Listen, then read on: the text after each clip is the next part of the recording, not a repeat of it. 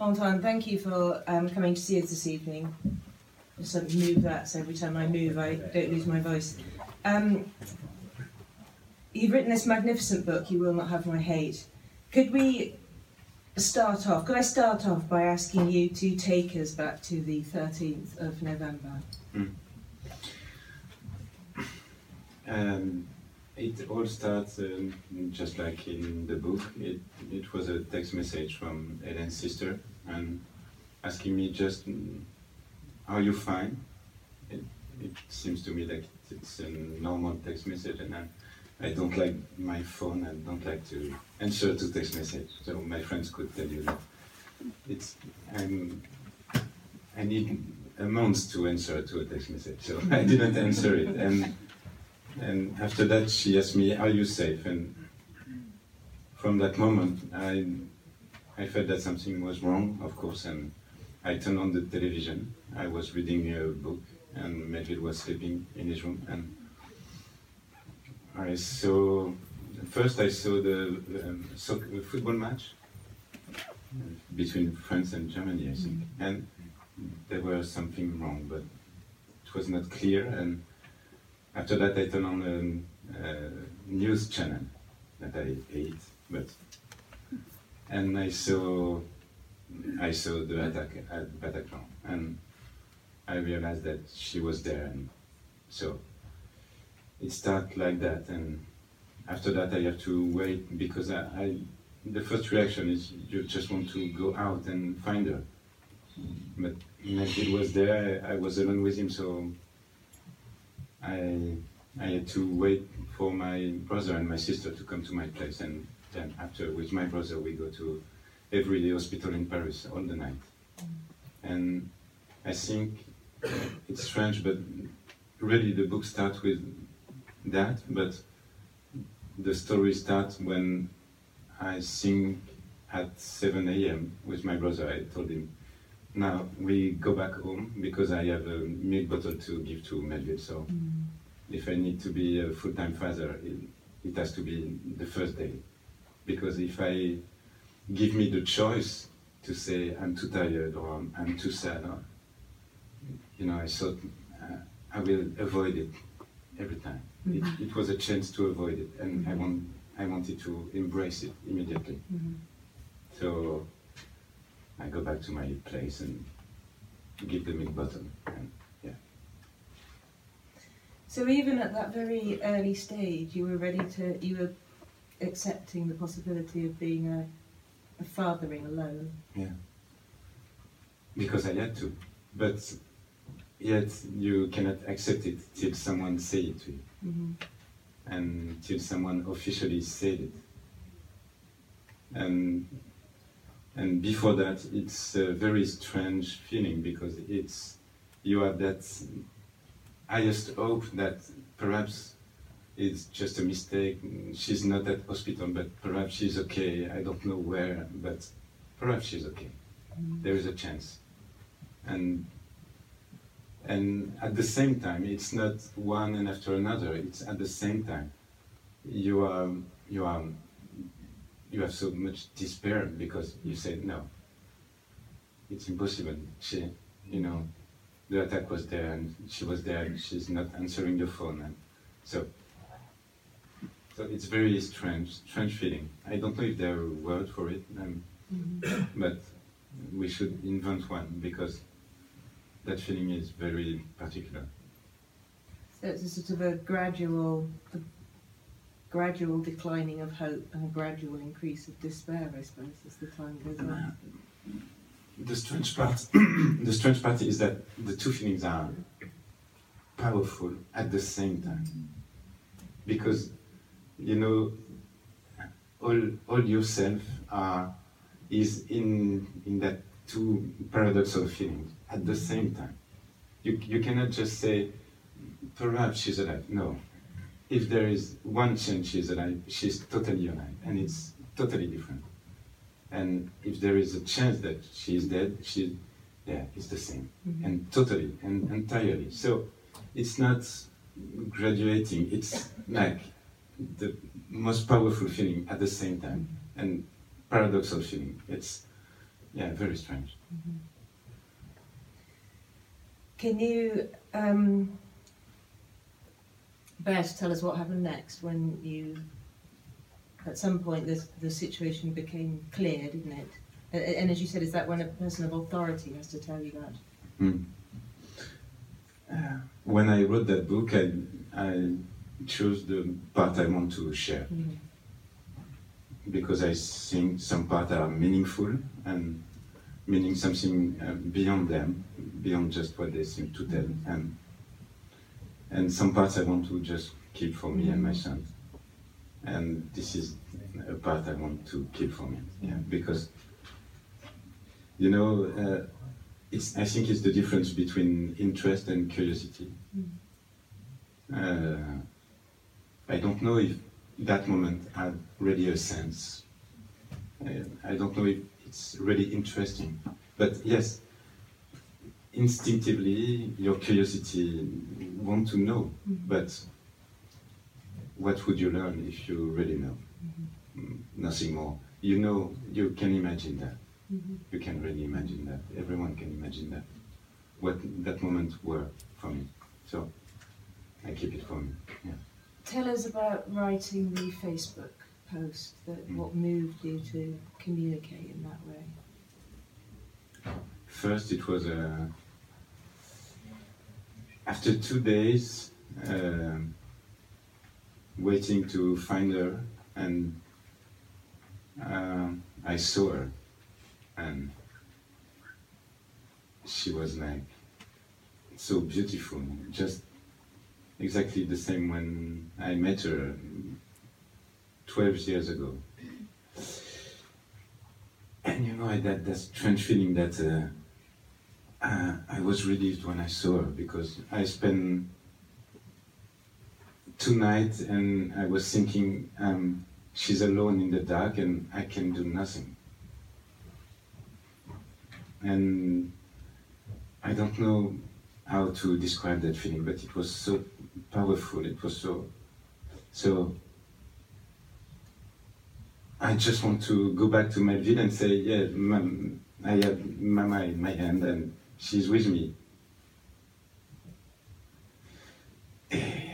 And during the trip to kindergarten, the words start to go on my head, and I don't know how, I don't know why. I think it's an instinct response, and I really don't know why, but I know that I had to protect him and to protect myself. So this is the way I found to protect us from that, and from the temptation of hating them. And because I think hatred is a comfort at that moment, should have been a comfort, because it's easy, it's just there. You just have to leave yourself to it, it's there. But I think after that, after you just leave yourself to it, it will grow and take all the space in your life. And your whole life will be about just that. So I have a responsibility to raise a son, and I'm the filter between the world and him, so I need to do my job at that time. And I think instinctively it take the form of that word that I put on Facebook, because it's only, I don't know, life is strange. It's just, my brother was with me and I didn't eat anything for the weekend, and his mission that day was to force me to eat something. And so he said to me after I wrote it on my computer, now you just have to close the computer and go with me to have a meal. And I was okay. So just near the document, there was the Facebook page, I just posted it, and thinking that way the people close to me, my friend, my family, will know which way we want to go, where we want to go with Melvin. And after that, it's crazy. But after that, I didn't have, the word didn't belong to me anymore. It's something else. Did you feel that other people were expecting you to feel hatred and anger? You write a bit about being in a cafe and there's 2 men, or you overhear something where they say, people shouldn't die for nothing, and you ask the question, but does anybody die for anything? It's a natural response to it, and perhaps some people can deal with it, but I thought that I wasn't that strong to accept it and then refuse it. I know that if I just let her hatred enter in my life, I will be overwhelmed by it, and I will lose control. But I think some people perhaps are stronger to deal with their hatred, and it's okay for them. But for me, it was impossible. Yeah. Mm-hmm. And do you think very tied up with being a father? Do you think you were thinking as the father of Melville? Yeah, since the first day. Yeah. Yeah. Yeah. You know, people before, when Ellen was pregnant, they said to us that, you know, a little child, when it comes to, but the first stage of a little child, it's only eating and sleeping and pooping. But really, I didn't feel that anytime. When he came to Earth, and that day he has his eyes open, just, yeah, the first second. And, you know, I spent some time just with him, because the doctor need to warm him up after the, and I felt that connection immediately. Mm-hmm. It was never about just a stomach, or, no, it was a strong relationship since the beginning. So I was really aware of that. Mm-hmm. And perhaps for me, you know, getting to my fatherhood completely was a way not to just abandon life, and because the temptation is there at that moment. Mm-hmm. And still, every day, I want to just escape my life, and sometimes I'm on the balcony and I'm just thinking about more simple, but yeah, it's impossible. Because of Melville. Yeah. Yeah. So you wrote this thing on Facebook about not giving in to hatred, and then there was a huge response, and everyone wrote you letters and sent little gifts for Melville. Just tell us about how that felt to have unintentionally expressed something important at a time of, expressed something so important to other people. Yeah, I think what I realized very quickly is that people expecting that kind of message. They were waiting for that. It's not that this message imposes a new idea or exceptional idea. No, it's not that. It just reveals what many people have inside them, but perhaps they don't feel legitimate to express it, or perhaps they don't have the words, or I don't know, but you know, they just jump on that message to, someone say what I deeply felt, and yes, okay, and it's just directly touched, so yes, I'm allowed me to feel that and to fight for it. So that I realized it very quickly, but really, the place of the letter and the publicity of the letter, it's the place I give her in the book. It's like an anecdote. Mm-hmm. I lived at that time something much more important than just 200 or 70 million shares. You know, I don't care about that. I didn't care about that at the time. So it was, and I must say that Melville can play with any books he likes and doing whatever he wants with books, but he's not allowed to watch the screen. So I have me to control myself, so I'm not allowed when I'm with him to watch my phone, and so it's very comfortable because I didn't saw it like, you know, the red light on the Facebook app, and you know, I didn't saw it. I just saw it when I go to bed. So it was really not inside the house. It was just outside, something living itself. Mm-hmm. The time frame of your book, it's a very short time frame, as it takes place over few days really. Was that intentional? Was that part of your idea that you would give a certain amount of things and keep other things to yourself? There is two major reasons for that. The first is that I wanted to be the more sincere I can, and I know I had to write it quickly after that. And because if I had taken time to think about, who's gonna read it, and perhaps, for example, when I wrote the book, I didn't not one time think about the fact that Melville will probably read it. Because I didn't want any barrier, or I wanted to be sincere and real, and because I think it's very important. The emotion are so important and so deep, and if you betray them, no, it was not that. So it was important to be quick, so it has to be just a few days after. And it's like you said, I choose what I want to share, and after that, this story is in that book, and we can discuss about that publicly anytime you want. But what happening after, it's for me. It's back for me and for my son. If you want, we can have a drink after, and I will talking to you about that, but not publicly. So this is why it's only 12 days. I think it's very difficult for any memoirist and any writer to keep a grip on what is for themselves and what is a point of being public. And I wondered whether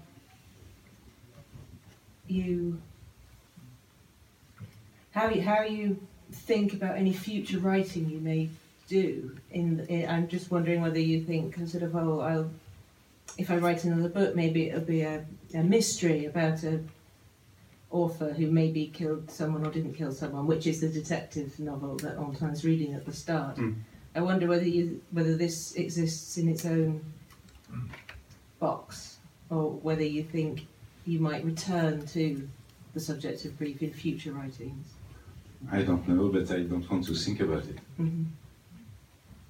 That's all right. I'll ask you something else. That's fine. Don't think about it. I'll ask you something else. No, really, because I think it's important when you think. For me, literature is sacred. It's an art form, and this is why for 10 years I just wrote.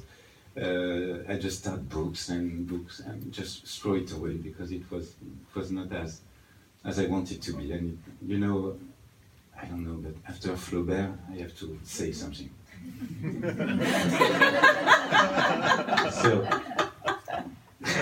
So you have to take risks, and if you're thinking about writing as a career, you're thinking about what was the emotion that pleased the people in my first book, so perhaps I can use it too. And you're insincere, and you're not talking to anyone.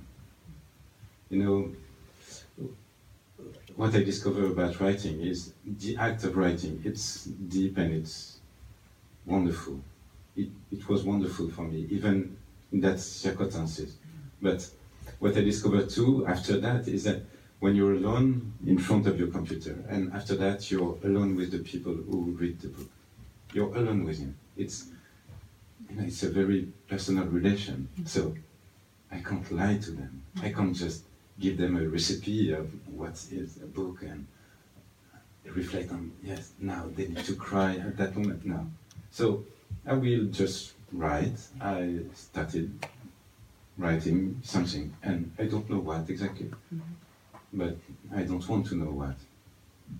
I think it's the way I make it, because I don't want to make a business out of it. If I have to write a second book, it would just be something, and you will judge it and say if it's literature or not.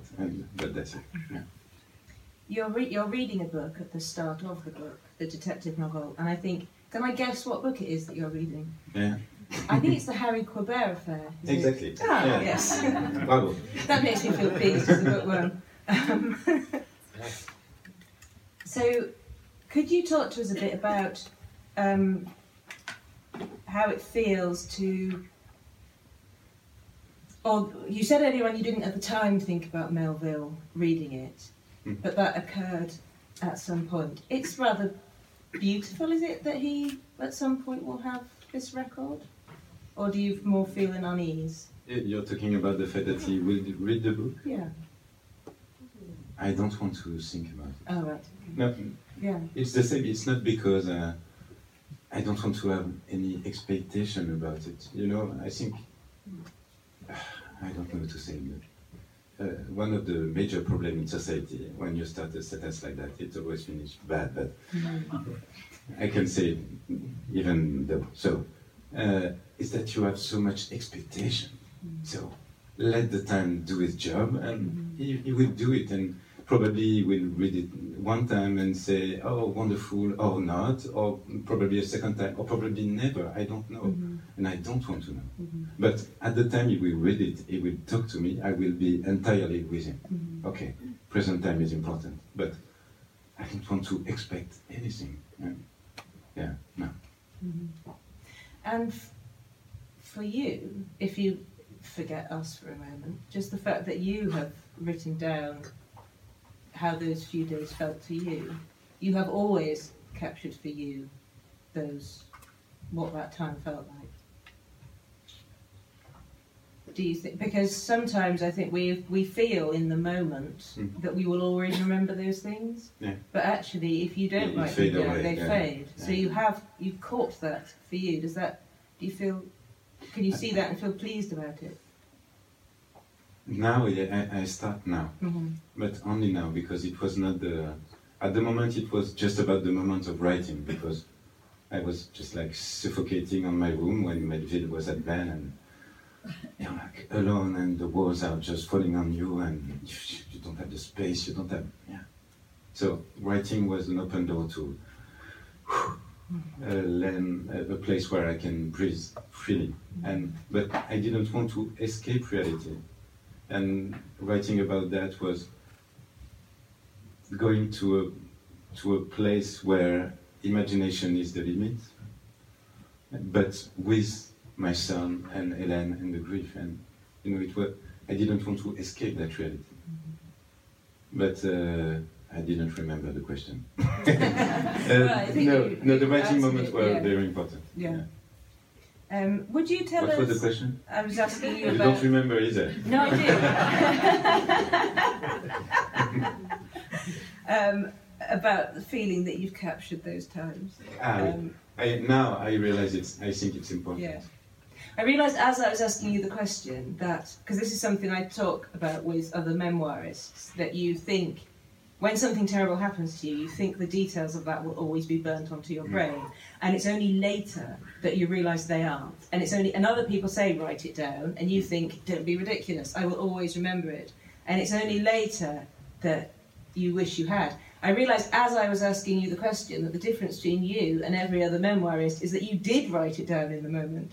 So I was kind of asking you a question that presupposed you having to imagine what it would have been like if you hadn't written it down in the moment. It's all very complicated. Yeah, too complicated but, for me. Why don't we instead, would you tell us about the soup?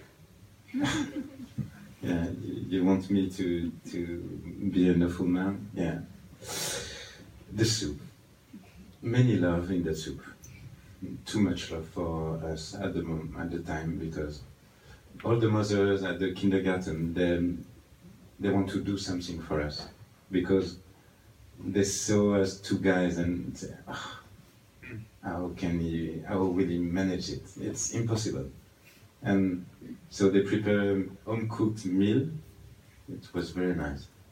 And I take it for Melville, and the problem is that Hélène and I wanted to be perfect parents, but we were just acceptable parents. So the difference between perfect and acceptable was cooking.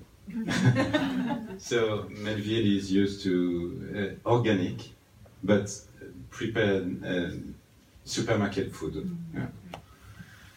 And so when he tastes the home-cooked meal, it was, he refused it. So it was like, no. So, okay, so I have to throw it away. But the day after, when they asked me, "Oh, did you like it?" I was like, "Yeah, I like it so much," and it continues. So, yeah, but he didn't eat any meal. Yeah, I have to say, but we keep the love that the mothers put in it to prepare it, really, because at that time we need to protect us. Because I need him to feel secure just with me. And so the word needs to stay outside of our home. It was, I think, very important. But we have just, little enters for that little love. So we keep the messages, the letter that the mother put with the meal, and a little origami that is still on our living room. And okay, so we kept the love, not the food, and I'm sorry about that. Has, since writing the book, have any of the soup donors asked you about it? That I keep it for me. And for them. That's a private matter. I was wondering how it feels to be when you're part of a tragedy in which lots of other people are part of the same tragedy. Because you had your own tragedy on that night, and lots of other people had a similar thing. And as when you write about the psychological support workers in their high-vis jackets, and this sort of reluctance to be involved with them, and I wondered if you could talk to us a bit about that feeling that there are other people, in some ways having, I don't know, I guess some shared experience, but of course otherwise not having a shared experience with you. This is two different things for me, because my reluctance for psychiatric support is very specific, and I don't know where it came from.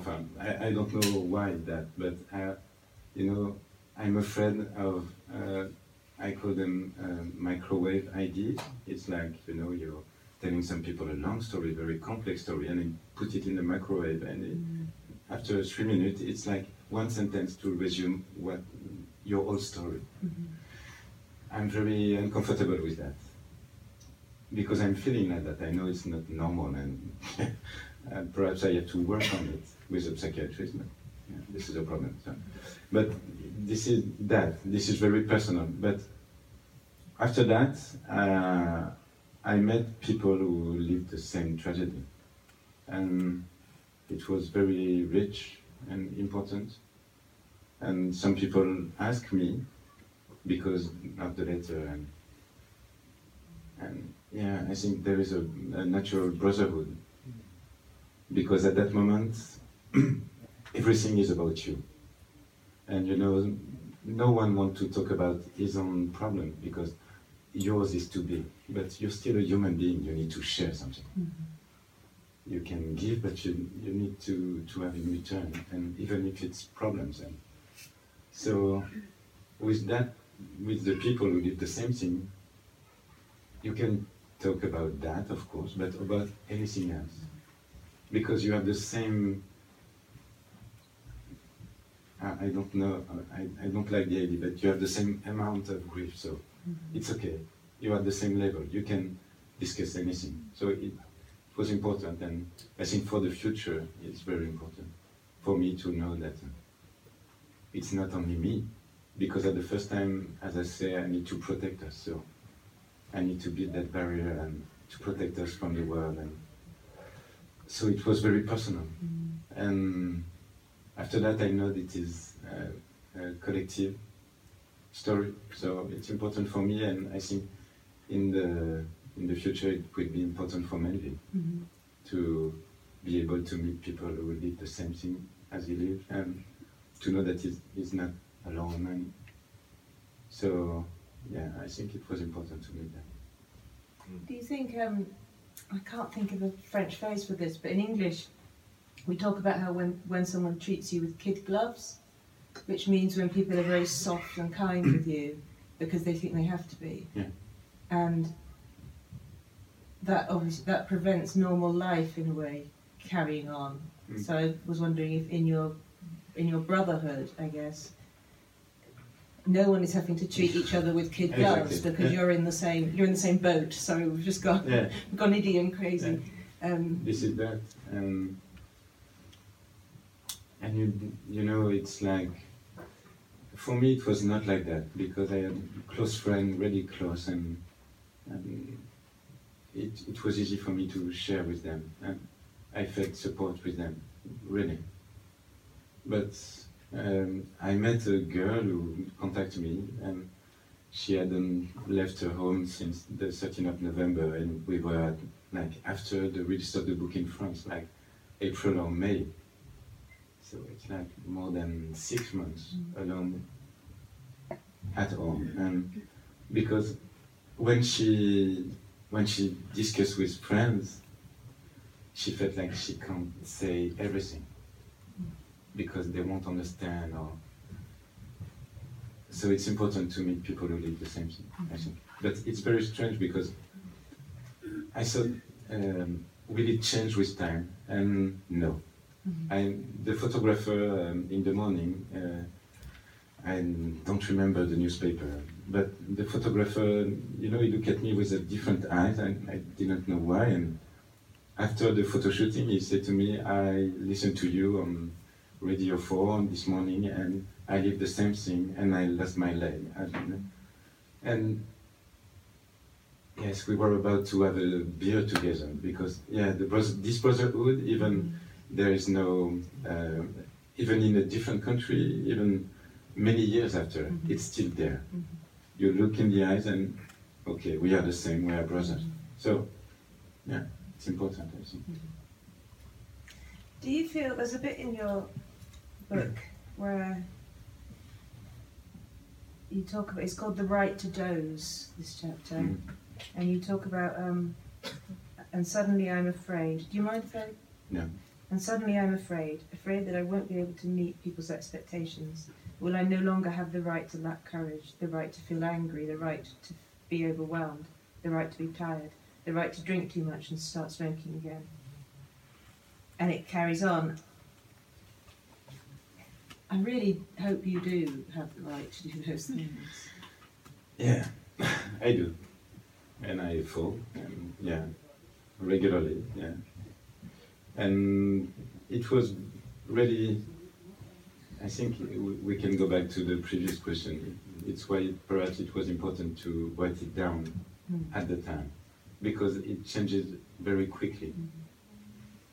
Because, you know, the normal life go back again very quickly. And so people just look at you, and if you want to fall, you fall. And the friends and family are there to just give you a hand to go back on the track. So, but at the moment I felt that I was like, you know, a totem, you know, like a symbol.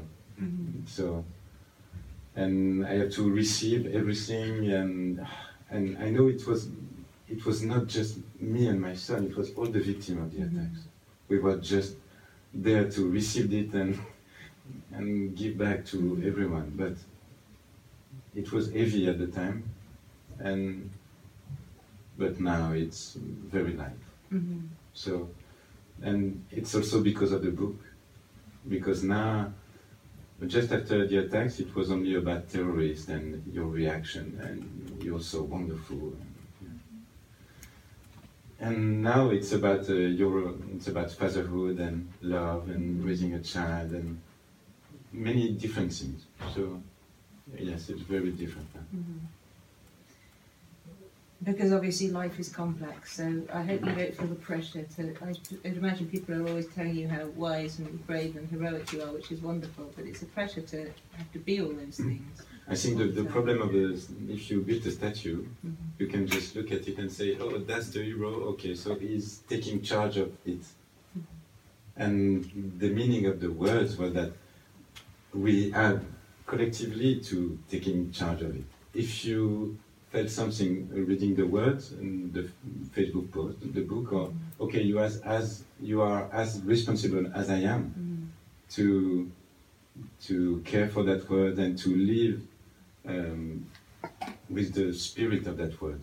So when you have a statue, you can just look at the statue and it's wonderful and okay, me, I can live my life. No, there's no statue. You know, this is why I want this is why I also want the book to tell that we are just human and we are not just a story. And it's deeper than that. And so you have the responsibility too. It's not only my son and I, and even when we look good on the picture, it's not just that. I think it's one of the reasons why I really like the soup chapter as well. It's kind of, you're being right out there with the notion of being flawed. I wonder, would you also tell us, because I have done this and not in such sad circumstances, about the fingertips? Yeah, I think it's universally. The fathers don't cut the nails. I have so many fathers who came and talk to me and say, after reading your book, I cut my son nail for the first time. Yeah, thank you very much. And I don't know why, but it's like that. And so, yeah, the first time I had to do it on my own, this was the only things that led that I didn't do it myself.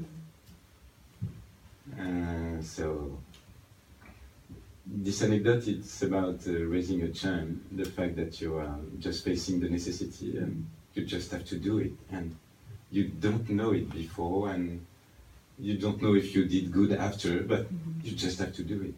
It's just like that. But yeah, this is so, I don't know. You know, you're projecting many things on the children's head, but you know, I just rip and cut him part of the skin, but he didn't cry. He just looked at me like, okay, you have to work a bit, but okay, continue.